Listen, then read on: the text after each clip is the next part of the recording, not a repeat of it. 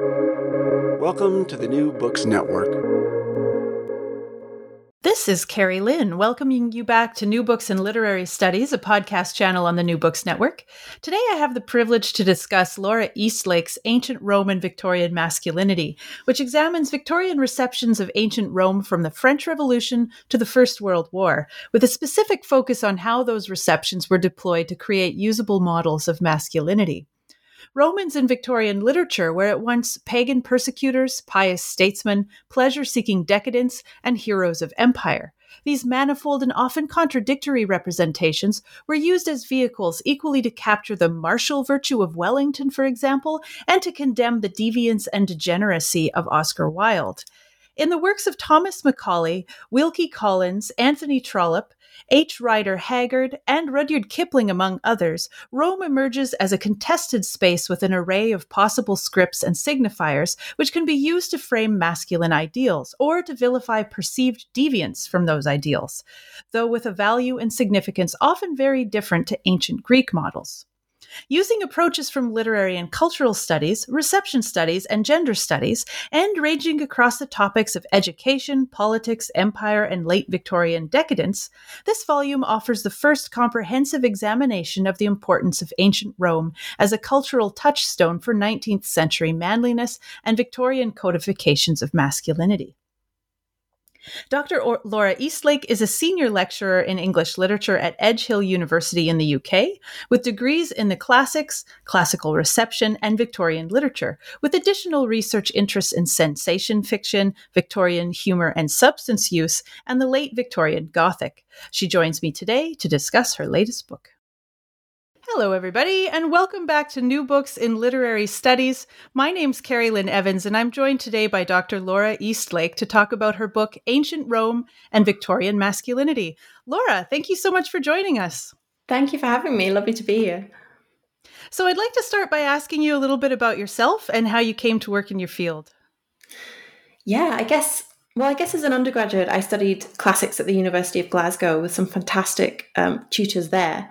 And even as a classicist, I was interested in the literary side of things. So I was interested in narrative texts and often that really porous boundary, always, I guess, but particular in writers like Herodotus or Virgil in the ancient world between historical narrative and fiction. So as a field, then I guess I'm interested in narrative and how cultures or groups or particular authors tell their own stories and the scripts and signifiers that they're using to do that. So when I was fortunate enough to take an elective module in Victorian literature, it became very clear to me that the 19th century was a period where the ancient world was very much used as one of those scripts and signifiers in all sorts of places and ways. So even before I really knew what reception theory was, I was interested in that. So now I teach English literature at Edge Hill University, and although my classical background means that I'm lucky enough to be able to do interdisciplinary work as well, I like curating exhibitions. I'm currently the curator of an exhibition called Fatal Attraction on the long history of the femme fatale from the ancient world to the silver screen to kind of complement my book on masculinities. Oh, that's fantastic. So, okay, tell us maybe how you came to write this particular book. So this book on men really grew out of that nexus point between classical reception studies and feminist scholarship. So there'd been some great work done by scholars like Richard Jenkins on the Victorians and ancient Greece. Jenkins's work is a big history looking at where the Victorians were using Greece in their culture, in their literature, in the various genres they were writing.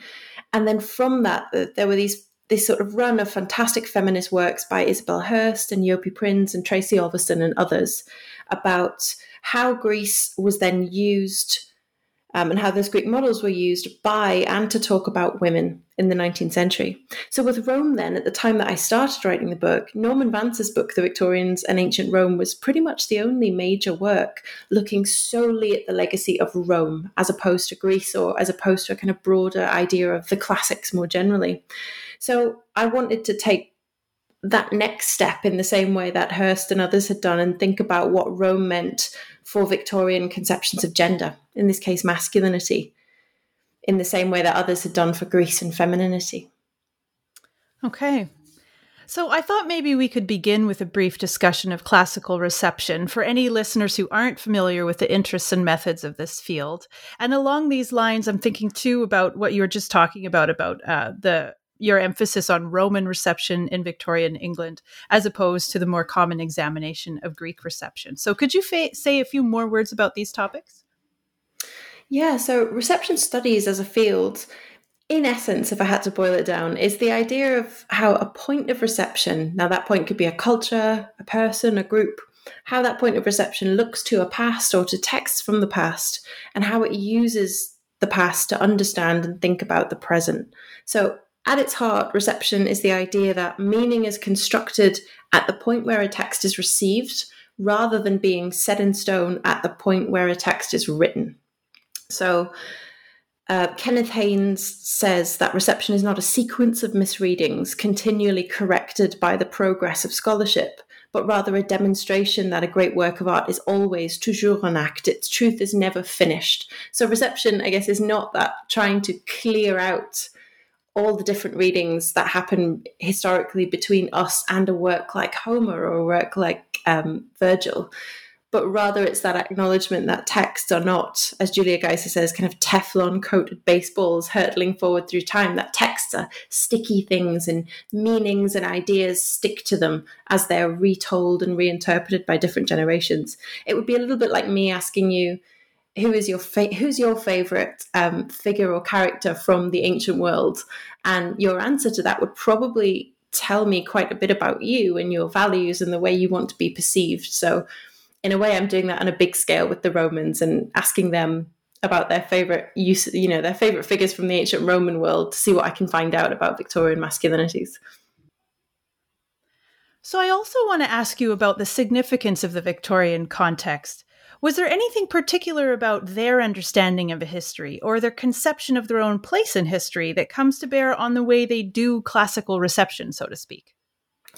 That's a great question. Yeah, I think periods in history, including our own, you do see these particular affinities between ages and certain ages or centuries that have gone before. I think there's been a lot of talk recently about how our own decade, I guess, is fascinated with that earlier age of revolution, the Romantic period from things like Hamilton through to Bridgerton. But the Victorians, I would say, definitely saw themselves as having a particular affinity with Rome in different ways and in different sort of spheres throughout the century. But obviously there is an archaeological impetus happening. There are excavations that are gathering pace in the Mediterranean that are shedding new light on the Roman world and its kind of material culture.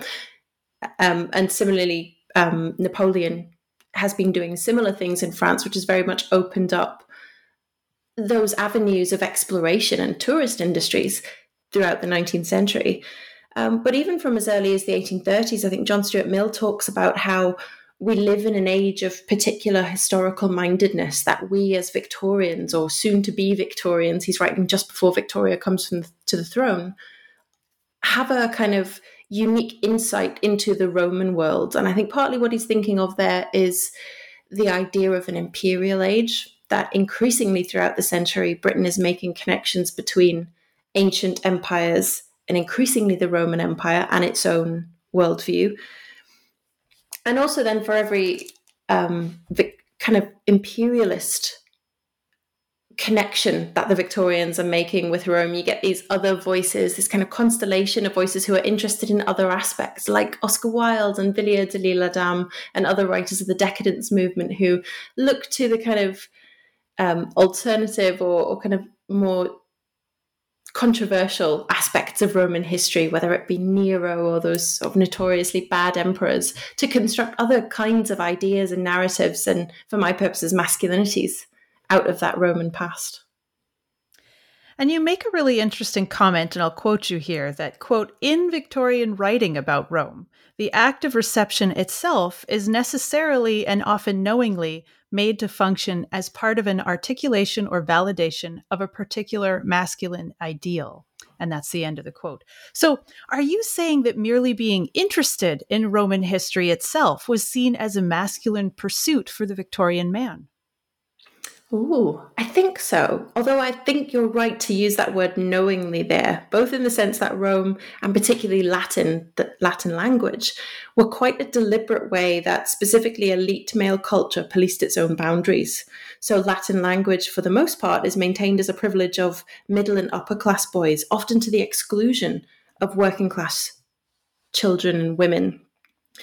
And it's a requirement for those young men to progress into university careers, into legal professions, officer training academies, and such. So, but there's also a sense of knowledge, that knowledge, and of these elite male communities being able to tap into shared knowledges of classical references, Latin tags, and what was often a really dull and sometimes quite brutal shared experience of learning Latin at school. So that all becomes part of that script and those props by which you could perform masculine identity. So there is a definite connection there between the learning about Rome and the learning to be a man, at least in those kind of more elite contexts. So for much of the 19th century, knowing classics and specifically knowing Latin was both a kind of maker and a marker of elite manhood. And of course, that's not to say that Rome doesn't thrive in the popular imagination as well. We find it in popular periodicals and fiction and illustration. So from those big equestrian reenactments of ancient battles at Astley's amphitheatre, through to these vast, spectacular toga plays later on, which are the sort of forerunners of Hollywood swords and sandals epics. Or that this state of classics isn't changing over the course of the century, because it does. It pluralizes and it's very kind of malleable for different uses. But I think, yeah, there is definitely something kind of interestingly useful about classics and discussions of what it means to be a man and for constructing masculinities. And you mentioned that malleability. So you explained that the Victorian period saw an evolution of accepted definitions and performances of masculinity, and that these correspond to their shifting interpretations of the Roman masculine ideal. And so you organize your book around 4 Victorian styles of masculinity, if you will, and each emphasizes a particular set of qualities and draw on Roman stories and characters for its justification. So let's start with the first style. Let's start with the theme of education and the ideal of the man of letters, which we've kind of already hinted at. So what significance did ancient Rome have for the Victorian schoolboy? Yeah, so the word style there, that James Eli Adams in 1995 in his book Dandies and Desert Saints uses that term, styles of masculinity, for thinking about that plurality of masculine identities and how they get performed by different groups and individuals. And that's been really central to the way I've approached this study and its refusal to talk about any single stable way of being able to be masculine in the 19th century. As for the Victorian schoolboy and the man of letters, I think a lot of Victorian schoolboys probably felt rather stuck with Rome. At least for middle and upper class boys, the curriculum was very heavily weighted towards Latin. So there's a popular schoolboy rhyme from the 19th century that goes, "Latin is a language as dead as can be. It killed the Romans and now it's killing me." So much, it's brilliant, isn't it? And much of the school week would involve learning Latin grammar and lots of translation exercises and composition exercises and often ancient retellings of ancient stories like Macaulay's Lays of Ancient Rome remained popular in schools until into the 20th century and championed a sort of sportsmanlike physical sense of virtue. But I think at the same time, to talk about that idea of the man of letters, at the same time as that very physical, hardy, robust style of masculinity is being promoted in schools, there's a parallel sort of quieter admiration for the intellectual boy, the boy who will become the man of letters, who will be a writer rather than a fighter, and who will wield a pen instead of a sword. And you see this most clearly, I think, in Rudyard Kipling's schoolboy stories, Storky and Co., partly because they're an exaggerated piss take of earlier schoolboy fiction like Tom Brown's School Days. And they're set in a military training academy like the one that Kipling himself was sent to. So there's an expectation in these stories that these boys are being trained to be soldiers in a way that then highlights the man of letters, or the boy of letters in this case, as standing out more clearly. So it means that the character of Storky is very much the heroic warrior figure of these stories, but the character of Beetle who is less athletic, who's short-sighted, he's not heading for the army, and he's very much based on Kipling himself. So Kipling tells us this, stands out by contrast. And by the end of the stories, Kipling manages to finish them on this idea that, yes, Storky is the heroic and strong great warrior of empire, but without Beetle, who we learn at the very end has been the narrator of these stories the whole time. Storky's name would be lost to history if it hadn't been written down. So Kipling draws this kind of symbiotic relationship, I think, between the man of action and the man of letters, in the same way that great heroes like Achilles or Aeneas would be lost to us if it weren't for the literary efforts of Homer and Virgil. No, that's okay. I was just reading a chapter about that recently, and I just loved the idea that Ovid had this, like, they were doing literary criticism back then. Like, he just had this vision that empire was created on the backs of poets who could communicate the idea of empire, right? Just like what you're saying. Yeah, sure, you've got the men of action, but you have to have the people putting it in a narrative frame to make sense of it, right? I just love that. Yeah, absolutely. There's a great line from Horace's Odes, in fact, which is one of the most widely translated texts by boys in Victorian schools, where Horace says, "Many heroes lived before Agamemnon, but all are oppressed in unending night, unwept and unknown, because they lack a dedicated poet." So yeah, between Ovid and Horace, and we can see that connection being made even in antiquity as a form of kind of literary criticism. Fantastic. So next you look at the ideological importance of Rome for leadership and the political British man. So you say that comparisons to Rome were seen as potentially problematic, even dangerous, because of the way they were employed by the French revolutionaries and then Napoleon. So how did this come up in political discourse? Yes, this is a really interesting moment in my research. It's a kind of nail biter because having spent quite a long time establishing that British boys, the middle and upper classes, were learning Latin and using this as a way of talking to each other and cementing their identities, the obvious place to look for continuations of that seemed to be the political sphere. And, you know, one of the most elite boys' clubs of the time by looking in Hansard's records of parliamentary debates. And at first, by starting at the beginning in the 1820s, 1830s, I found pretty much crickets. I was expecting this wash of classical allusions and found relatively little. And when I started to think about why, the short answer is I discovered that it's all to do with Napoleon. Britain had come through those wars with France, fighting a regime that had very deliberately and overtly adopted Roman models as a way of constructing civic virtues and national masculinity, that it was something of a hot potato for Britain to try and do likewise then. So from the earliest days of the French Revolution under Robespierre, we get that kind of cultural fascination and glorification of the early Roman Republic, figures like Marcus Junius Brutus, who was responsible for the overthrowing of the kings of Rome and who was Rome's first consul in 509 BC. It makes sense from a reception studies point of view that the French revolutionaries overthrowing the ancien regime of hereditary monarchy would see themselves in a figure like Marcus Junius Brutus. And then, of course, with Napoleon and the rise of Napoleonic regime, he had some pretty tricky terrain to navigate too in terms of classical reception. How do you make yourself a one-man ruler of a state that despises monarchy? But of course, Rome offers a really useful precedent for that too in the form of Augustus, the first emperor. And Valerie Hewitt's done some really great work on this if anyone wants to read about it in more detail. But we see the Napoleonic regime echoing many of the strategies and aesthetics of the Augustan one, the kind of cult of personality of the emperor, and not just him, but his family. Napoleon being a massive patron of the arts, and especially neoclassical art. My book starts with a very famous and in some ways very funny sculpture of the Roman god Mars, which was commissioned by Napoleon from Canova, and it has Napoleon's face on the kind of semi-nude sculpture of the Roman god Mars.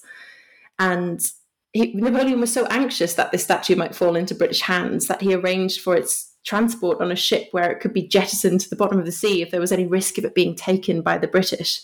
And of course, the implication of all of this for Britain is that having modelled itself so intensely on Roman models, the French state is also invested in presenting Britain as a kind of new Carthage to their Rome, a kind of rival state destined to be defeated by a greater power. So after the defeat of Napoleon, then it becomes temporarily very urgent that Britain stake a claim to Rome to kind of take back that power of reception for British national masculinity and to refute that Carthaginian connection.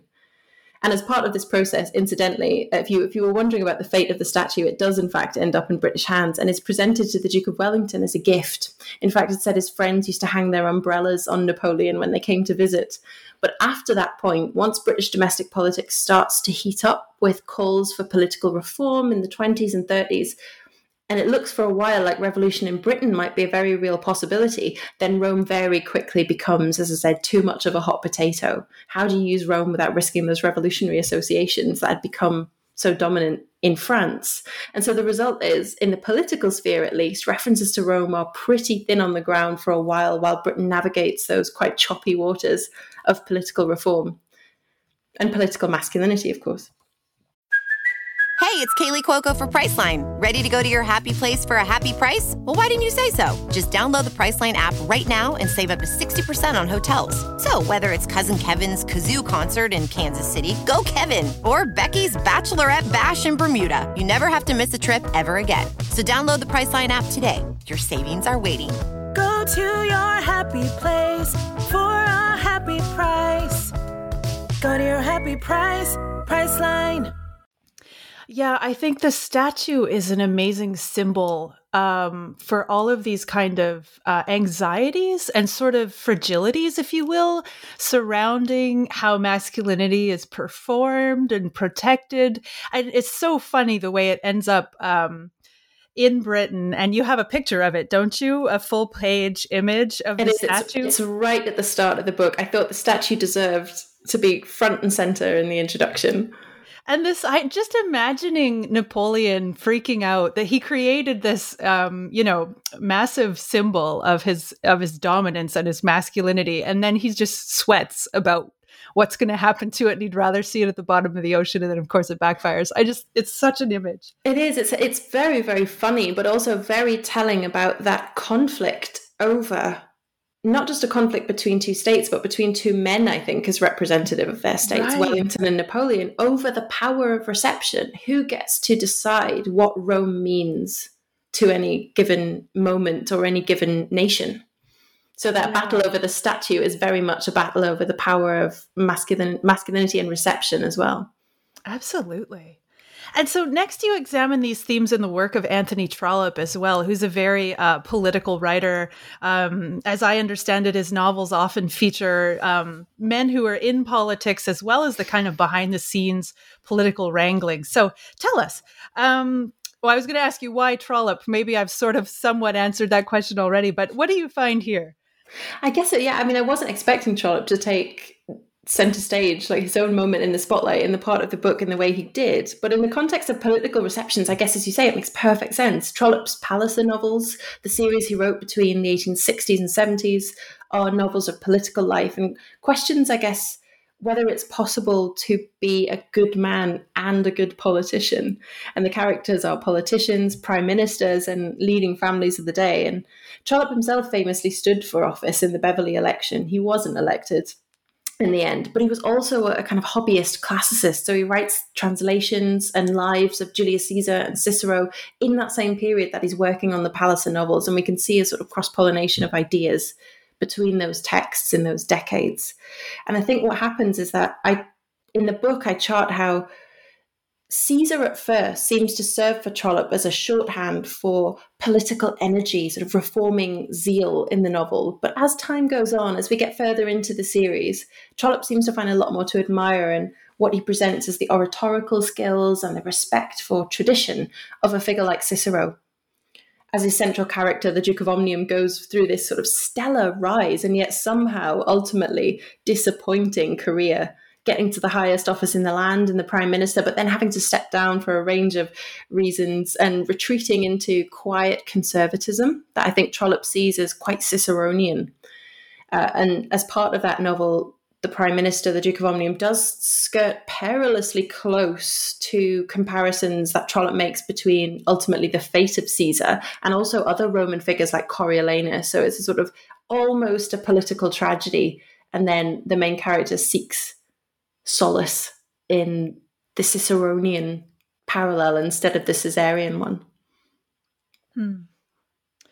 Let's move on to think about imperial manliness. Perhaps the theme most familiar to our listeners will be the comparison of Victorian Britain with Rome as conquering empires. And you focus on how Britain initially compares itself to Greece when it's primarily a naval and commercial enterprise, but later when its imperialism is evolved to more of an expansionist land-based project, a comparison to ancient Rome becomes more apt. So how do these comparisons influence Victorians' evolving notions of masculinity? Yes, there's a really quite interesting and quite stark shift in how the empire presents itself over the course of the Victorian period and how it's using the ancient world as a way of talking about both the imperial project as a whole, but also people, and particularly the men who served it.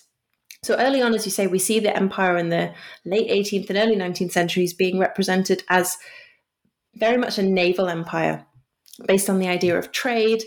And it's a narrative, often a very propagandist narrative, of course, which the ancient Athenian Empire seems a better fit for talking about. The Athenian Empire was built on the naval might of that Greek city-state. And of course, by looking to Greece, I think Victorian culture and politics were able to dance around those problematic associations of Roman slave owning and brutal blood sports at a time when abolition of slavery was one of the foremost political issues of the day. Because whilst Greece, of course, was also a slave owning state, it doesn't seem to have posed the same ideological problems for the Victorian imagination, because Athens slaves weren't usually coming from the northern regions of Europe like Britain, nor was Athens persecuting Christians in the way that Rome later would. So the Victorians were able to look to Greece with very rose-tinted spectacles and use it as a way of glorifying the naval enterprise of empire. The shift then sort of comes gradually and then all at once, I guess. One of the big departure points is the so-called Indian Mutiny of 1857, this violent uprising of sepoy troops against British control and equally violent retaliation by British forces. And so the illusion of the British Empire as this benign trading organisation is violently shattered there. And we find in newspaper commentaries of the time and in the first books written on the so-called Indian Mutiny, claims like, we require a little of the old Roman spirit, in how we deal with these kinds of uprisings. And it reads like quite a sinister call for a more militaristic model of empire that's no longer so invested in this illusion of mutual trade. It's also the point that the East India Company is disbanded and Queen Victoria in 1876 is declared Empress of India. And even that title is a Roman one. So there are these lengthy debates in Parliament about what title Victoria should hold. Should she be queen? Should she draw on that kind of Saxon legacy? Or should she be Empress of India? Because, of course, some commentators at the time are worried about tapping into that idea of decline and fall of the Roman Empire if they were to call Victoria Empress. But eventually it's decided, and I quote from Parliament here, as the Roman Emperor was king over other kings, so the Queen is sovereign over sovereign princes. So the Royal Titles Bill then gives that official sanction to the use of Rome for talking about empire. And as you go further into that high imperial period of the 80s and 90s, you see that taking full form in the way that British culture talks about its empire. So you get these big histories written by people like Lord Cromer, the Controller General of Egypt, on imperialism then and now, drawing these parallels between the ancient Roman world, its infrastructure and its ideals, and the British Empire. But they're always quite careful to treat ancient Rome like almost like a kind of rocket booster. They use it for their purposes, but they then jettison it quite clearly before they get into those problems of decline and fall for the empire. Nice. You turned to Wilkie Collins' novel, Antonina, to demonstrate how Roman imagery was mobilized to support the mid-19th century ideas about the civilizing mission of empire, and how it shapes closely to the associated figure of the imperial man. So what's going on in Antonina? What is going on in Antonina? That is a great question. Sometimes I'm not even sure that Wilkie Collins himself knows exactly what's going on in Antonina, but for anyone who hasn't read the novel, it's actually Collins's first published novel as a fairly young man. He writes it in 1850, just before he enters Lincoln's Inn to train as a lawyer and kind of enter into that legal world that's going to influence so much of his later writing. So this is a really early romance rather than that legal sensation fiction that Collins is better known for. And it's the only time he really takes the classical world as his subject matter in any depth. He's still finding his style at this point. So Antonina, I think, reads a lot like the kind of classical romances that had been popular in the 1830s. And so things like The Last Days of Pompeii, it's very archaic sounding. There's lots of these and thous. But what Collins does seem to be exploring in it is this idea of European racial and cultural heritage, and by extension, imperial masculinity of that period. The story of Antonina is a sort of forbidden romance between a young Roman woman and a Gothic warrior who shows up with Alaric's army in 410 AD to sack Rome. And the way Collins writes it, these two characters seem to represent the best of their respective races and culture. So Antonina likes music and culture, and she somehow managed to avoid falling into the dissipation of the late Roman Empire. And Collins, by the way, is having a lot of fun describing the decadent parties and the flimsy minds and bodies of the Romans in this period, and the Emperor Honorius feeding his chickens in Ravenna.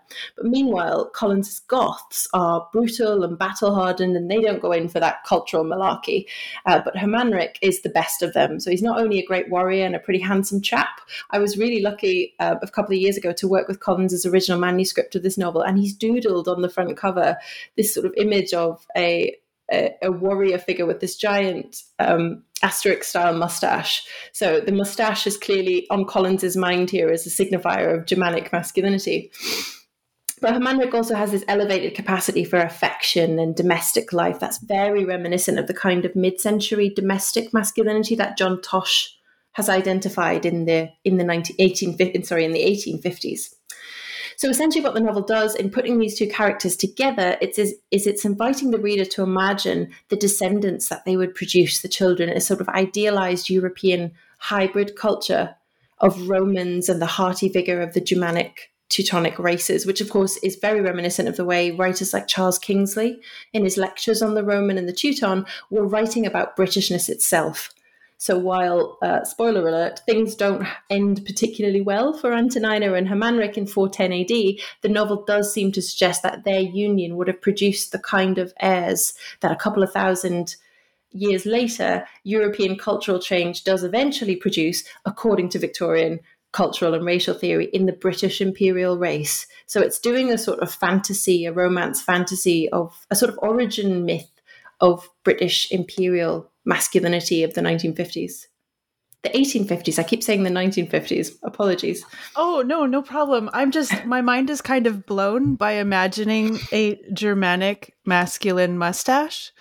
I took a photo of it. I will hunt out the photograph and send it to you of Collins's doodle on the manuscript. Yes, please do. Maybe we can put it on our blog posting for this podcast as well. That's just amazing. And also this idea, I'm sure somebody's written about almost an idea of a subgenre of ethno-romance. This idea that you would fantasize about, in these essentialist, reductionist ways of looking at two peoples and how they could produce these, idealized offspring. It's kind of weird. It is. That's a great term for what Antonina is in a way, an ethno-romance. It's prefiguring the kind of eugenic discourses that will, of course, come later in the century in Victorian racial theory. But the ideas are there, and they're very much tying in with scientific, sort of pseudoscientific discussions about masculinity and the destiny of the race, which, of course, reads really disturbingly for modern readers. Yeah, those are dark terms now. And who would have guessed Wilkie Collins? Wow. Cool. Okay, let's move on to your fourth style of manliness. So this is kind of the decadent Rome, late Victorian masculinity. And had you asked me off the top of my head before reading your book, this is the one that I would have more quickly pictured because of how famous Oscar Wilde is and so forth. So here you examine pretty different turn to what we've been talking about so far, towards themes of decadence and decline in association with late Victorians' concern with the emergence of their own kind of, and I'll use our contemporary term, it sounds like they were worried about the metrosexual. So men like Oscar Wilde who go soft in comfortable cities rather than remaining tough at the expanding borders of empire, stuff like this. So it's almost like Rome is becoming a warning tale in this context. Have I got that right? Yes, very much so. I think there's that connection that they are making quite persistently, commentators on empire at the period, between the hardiness and the kind of intactness of the male body, particularly the athletic, kind of hearty male body, and the fates of the empire itself, that the empire as an entity needs strong male bodies to protect it. And so, of course, figures like Oscar Wilde, we see this in the cartoons of him at the time, emphasizes, you say, that softness. So this was one of my favorite parts of the book to write, because this is where we start to see Victorian culture really running up against that problem of drawing Roman parallels. If you're going to represent your empire at its height as a new Rome, then what do you do with the flip side of that legacy? And what do you do with masculine figures and bodies that don't fit into that ideal? And as ever, there are different voices in this, and I've tried to capture these in the latter part of the book. But one of the most widespread ideas is that Rome becomes a shorthand for a constellation of socially and morally conservative ideas about degeneration and decadence and any kind of perceived deviance from the normative. And perhaps I'll give you the fun example first. Perhaps the most fun example I can think of is a late Victorian love of toga plays, which are these massively popular and very visually spectacular stage plays from the last quarter of the 19th century and into the 20th. They're popularized by a guy called Wilson Barrett, who was, let's say, the Tom Cruise of his day. He was a big star of the toga dramas like Claudian, a massively popular play at the time called The Sign of the Cross. Queen Victoria was a big fan. She wrote him a letter asking for photographs. Gladstone wrote him fan mail. And he also had special shoes made, these big wedge sandals, for playing these leading Roman roles, because he was considered not quite statuesque enough to be a leading man without a little bit of help from the costume department. But the point of these dramas is that they are set in the Roman world. They are big, lavish sets, the Colosseum, there are special effects. I found a letter in an archive once between Barrett and his stage manager, where Barrett is pushing really hard to bring live seagulls into the theatre as part of the show. So you can see the kind of spectacle going on here. But the point of these dramas morally is that usually the hero, a great Roman man, converts to Christianity by the end.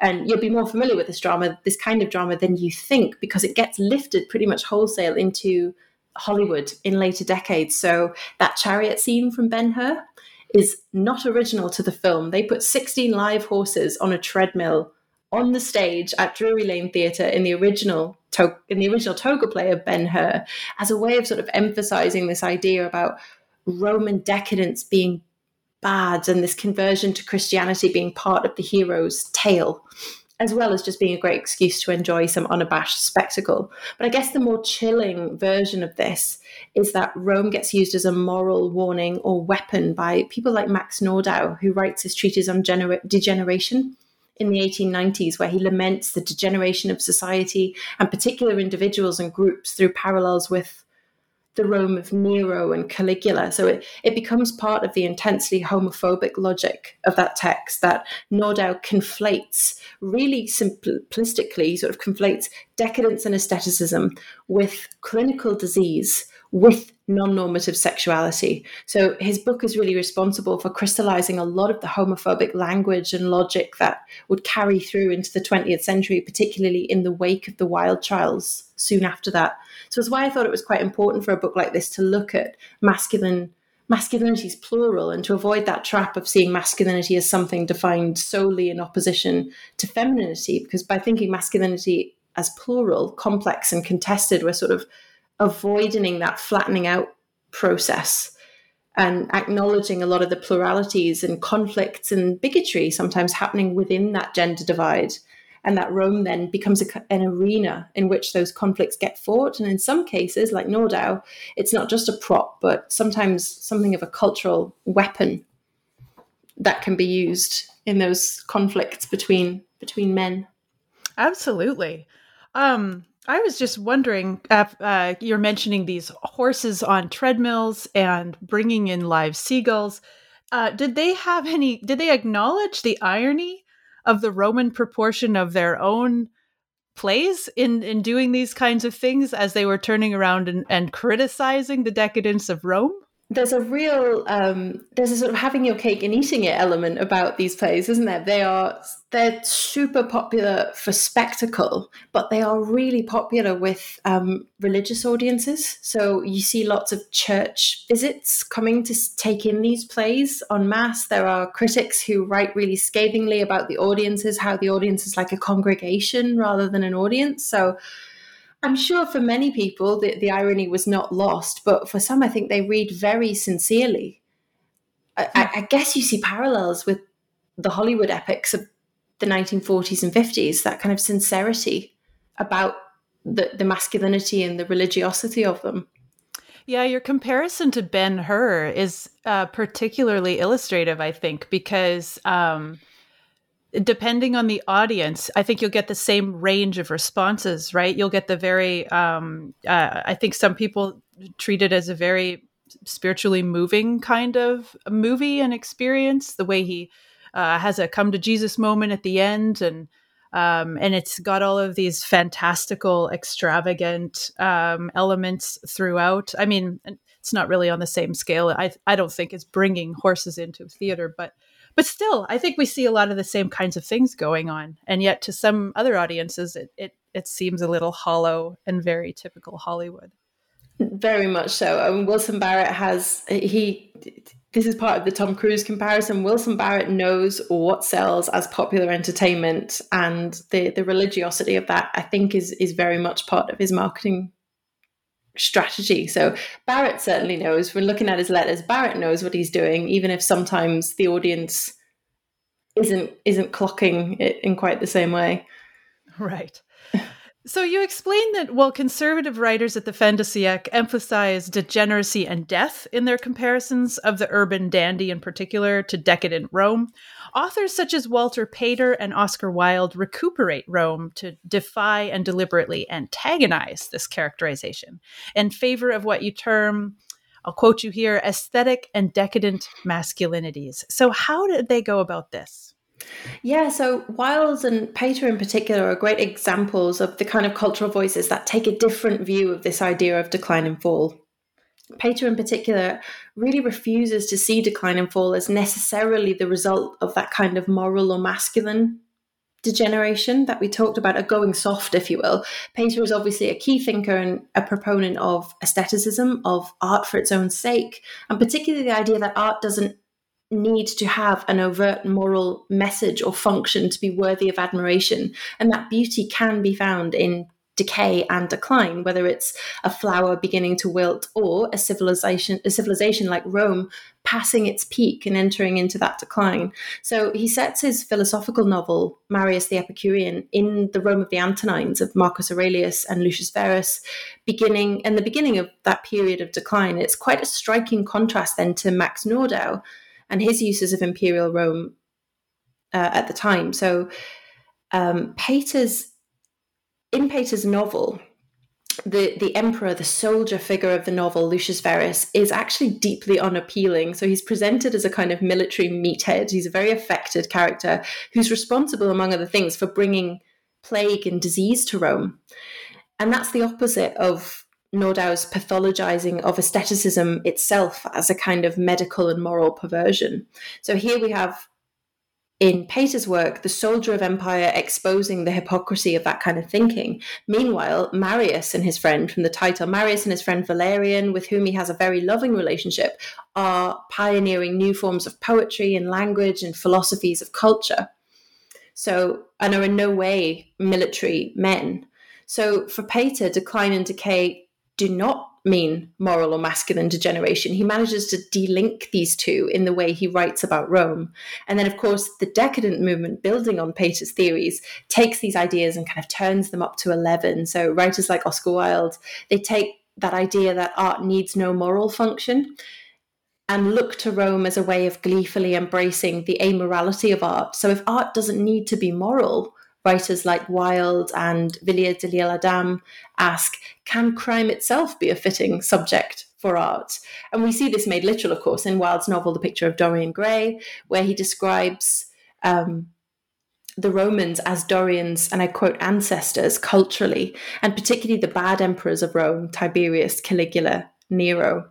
And whilst, of course, the decadence movement is very playfully self-aware, and writers like Wilde and Adam are trying to provoke, they're trying to sort of prod the bear of conservative criticism by looking to these more salacious bits of Roman history, I think they do find genuine things to admire in figures like Nero, particularly as part of Pater's philosophy of art. So Nero is the emperor who famously fiddled while Rome burned. He played and sang about the fall of Troy whilst watching the fire that he was later accused of starting himself in Rome. So clearly there's that criminal moral problem of Nero. But I think Victorian decadent writers, and particularly writers of the musical press, actually, I found an interesting sort of seam of articles in the musical press of the 1890s, seem to be starting a rehabilitation of Nero as an artist. So according to that kind of focused, amoral philosophy of decadent art, what seems to appeal about Nero is his impulse to create art, to compose music. He was notoriously an actor,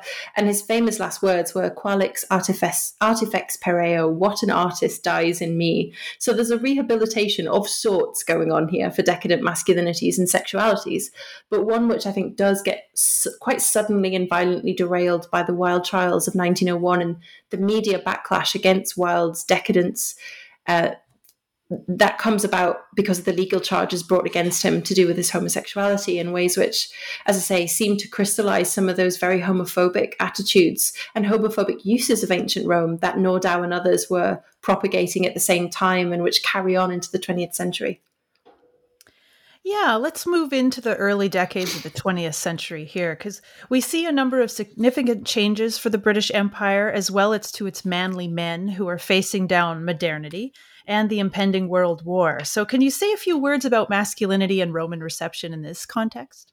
Yeah, the book itself ends with the Great War of 1914. Obviously, the war is a massive collective national trauma, but also a trauma for the young men at the front, both psychologically and physically. So it was interesting to look at how far the war poets from the trenches, Wilfred Owen and others, were using classical references to articulate some of that experience. I was particularly interested in the fact that Owen in particular is not from an elite background. And so we see the ways in which classical references and learning have made their way into his writing quite consistently. In this case, writing about trauma and conflict, but often through translated or popular channels. And I think that chimes with another change brought about by the war, which is that radical disrupting of class structures in Britain.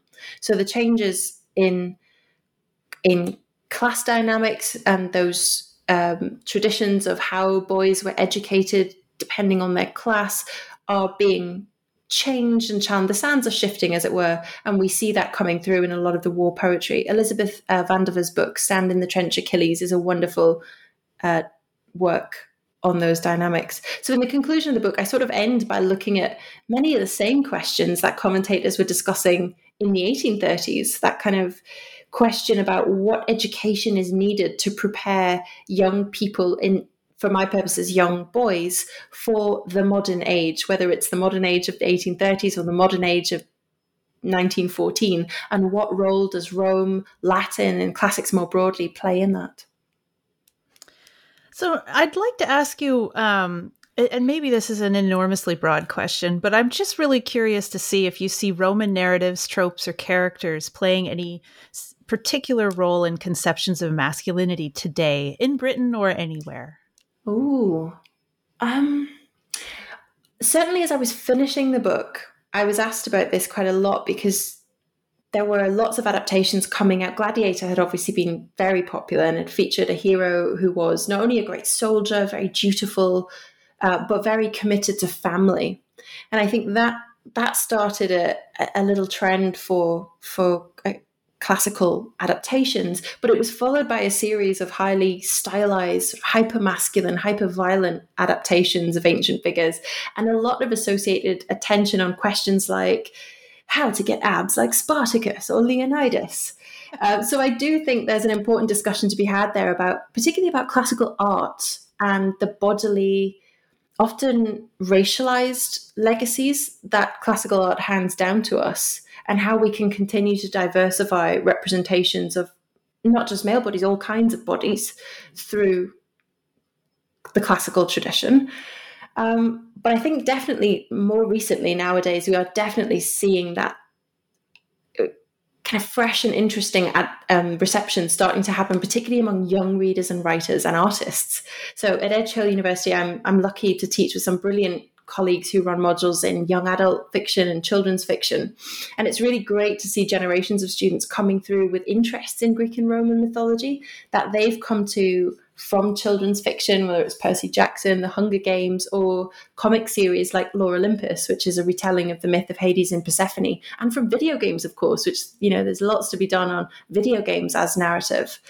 And so classics is very much alive, I think, in the minds of young readers and writers, and they're using these ancient stories to think about questions to do with gender, not just masculinity, genders and sexualities more broadly, and also the rights and roles of young people in society. That's fantastic. Yeah, it's funny you mentioned video games, because I had just recently watched a video on YouTube to try to learn more about, I'm trying to remember the name of the island, if it's Knossos, that the labyrinthian, the island of the labyrinth. And it was a scholar doing like a documentary style discussion of the archaeology of the island, contemporary archaeology, or where it's at now. And they were using Assassin's Creed, a recent Assassin's Creed game that takes place there, and I guess was done fairly well. I mean, they took a lot of liberties too. So the scholar was pointing out, well, this is fairly historically accurate. This is really invented, or this fresco has been imported from this other famous Italian fresco. But the setting of this documentary is just this guy walking around in Assassin's Creed. And you see the Roman Colosseum as well pop up, because it's, very fertile for the imagination in terms of these blood sport types of video games. But yeah, interesting stuff. Interesting times, classics and digital humanities and reception studies. It's a really fun nexus point to be studying. It's a good time for reception studies, I think. But, well, Laura, I've taken up a lot of your time. I could just chat with you on and on and on and on, but I probably shouldn't. So I want to thank you very much for agreeing to come on the show. Before we go, though, can you tell us what you're currently working on? Yeah, I have kind of two projects on the go at the moment. One of them is a project, a kind of partner project to classics and masculinity. I am curating an exhibition at the Atkinson Museum in Southport. You can explore it. We were just talking about digital humanities. You can explore it virtually at the moment and in VR. It's called Fatal Attraction, Lilith and Her Sisters, and it's about the long history of the femme fatale from the ancient world right through to the silver screen. So I've been spending a lot of my days thinking about femme fatales and femininity at the moment, and that kind of cultural narrative of the dangerous and powerful woman. And then completely separately from that, I am working on a new project on the Victorians and sugar. So thinking not about how the Victorians read and wrote about Rome, but how they thought and wrote about and used sugar in a century where the average person's intake of sugar increases by more than 5 times over the space of that Victorian period. So I'm interested in how that substance then gets into the way that Victorian writers talk, essentially, and how sugar and its connections with slavery and its associations with femininity and juvenility gets bound up with the stories that Victorian culture tells itself about gender and race and class, and how we've inherited a lot of those legacies today. Fascinating. So for you mentioned that the Fatal Attraction is available to be explored online. It is. I will send you the link. Yeah, do. And then I'll make sure that's posted on the show notes and on our blog posting as well, so that listeners can check that out if they want to. Yeah, so the Atkinson in Southport is a wonderful local museum in the northwest of England, and they have fantastic collections of 19th century art, but often 19th century art that is kind of classically inflected. So you will find Helen of Troy in the exhibition, you will find Lilith and Medea and Cleopatra and loads more. Fantastic. Well, thanks again for being on the show today. I so enjoyed your book. I really love talking with you about it. So have a great rest of your day. Thanks so much. Thank you for having me. I want to thank you for listening to New Books in Literary Studies, a podcast channel on the New Books Network. Once again, I'm Carrie Lynn Evans, and I've been speaking with Dr. Laura Eastlake about her new book, Ancient Rome and Victorian Masculinity. If you'd like to find out more about Laura, you can find her on Twitter at Victorian Mask. So that's at Victorian MASC. And I've put the link to her exhibition at the Atkinson Museum, Fatal Attraction, Lilith and Her Sisters, in the show notes and on our blog. So if you've enjoyed this podcast, please write us a positive review on iTunes, post about us on social media, or tell a friend. The New Books Network is a not-for-profit organization, so all the buzz you can help us generate goes a long way to supporting this work. I'm also interested in hearing from you about your thoughts on this podcast and the material we cover. Do you think Rome has any influence on masculinity today, for example? Do you know any particularly Roman men? I'm curious. You can tell me about it on Twitter. You can find me at Carrie Linland. That's at CarrieLynnLand. Or do you have a book you'd like covered on one of our shows? Contact us through our website, newbooksnetwork.com. Also, be sure to like the New Books in Literary Studies channel on Facebook, where you'll see every time we post a new interview. In the meantime, I'll wish you à la prochaine from Quebec until my next conversation about new books in literary studies.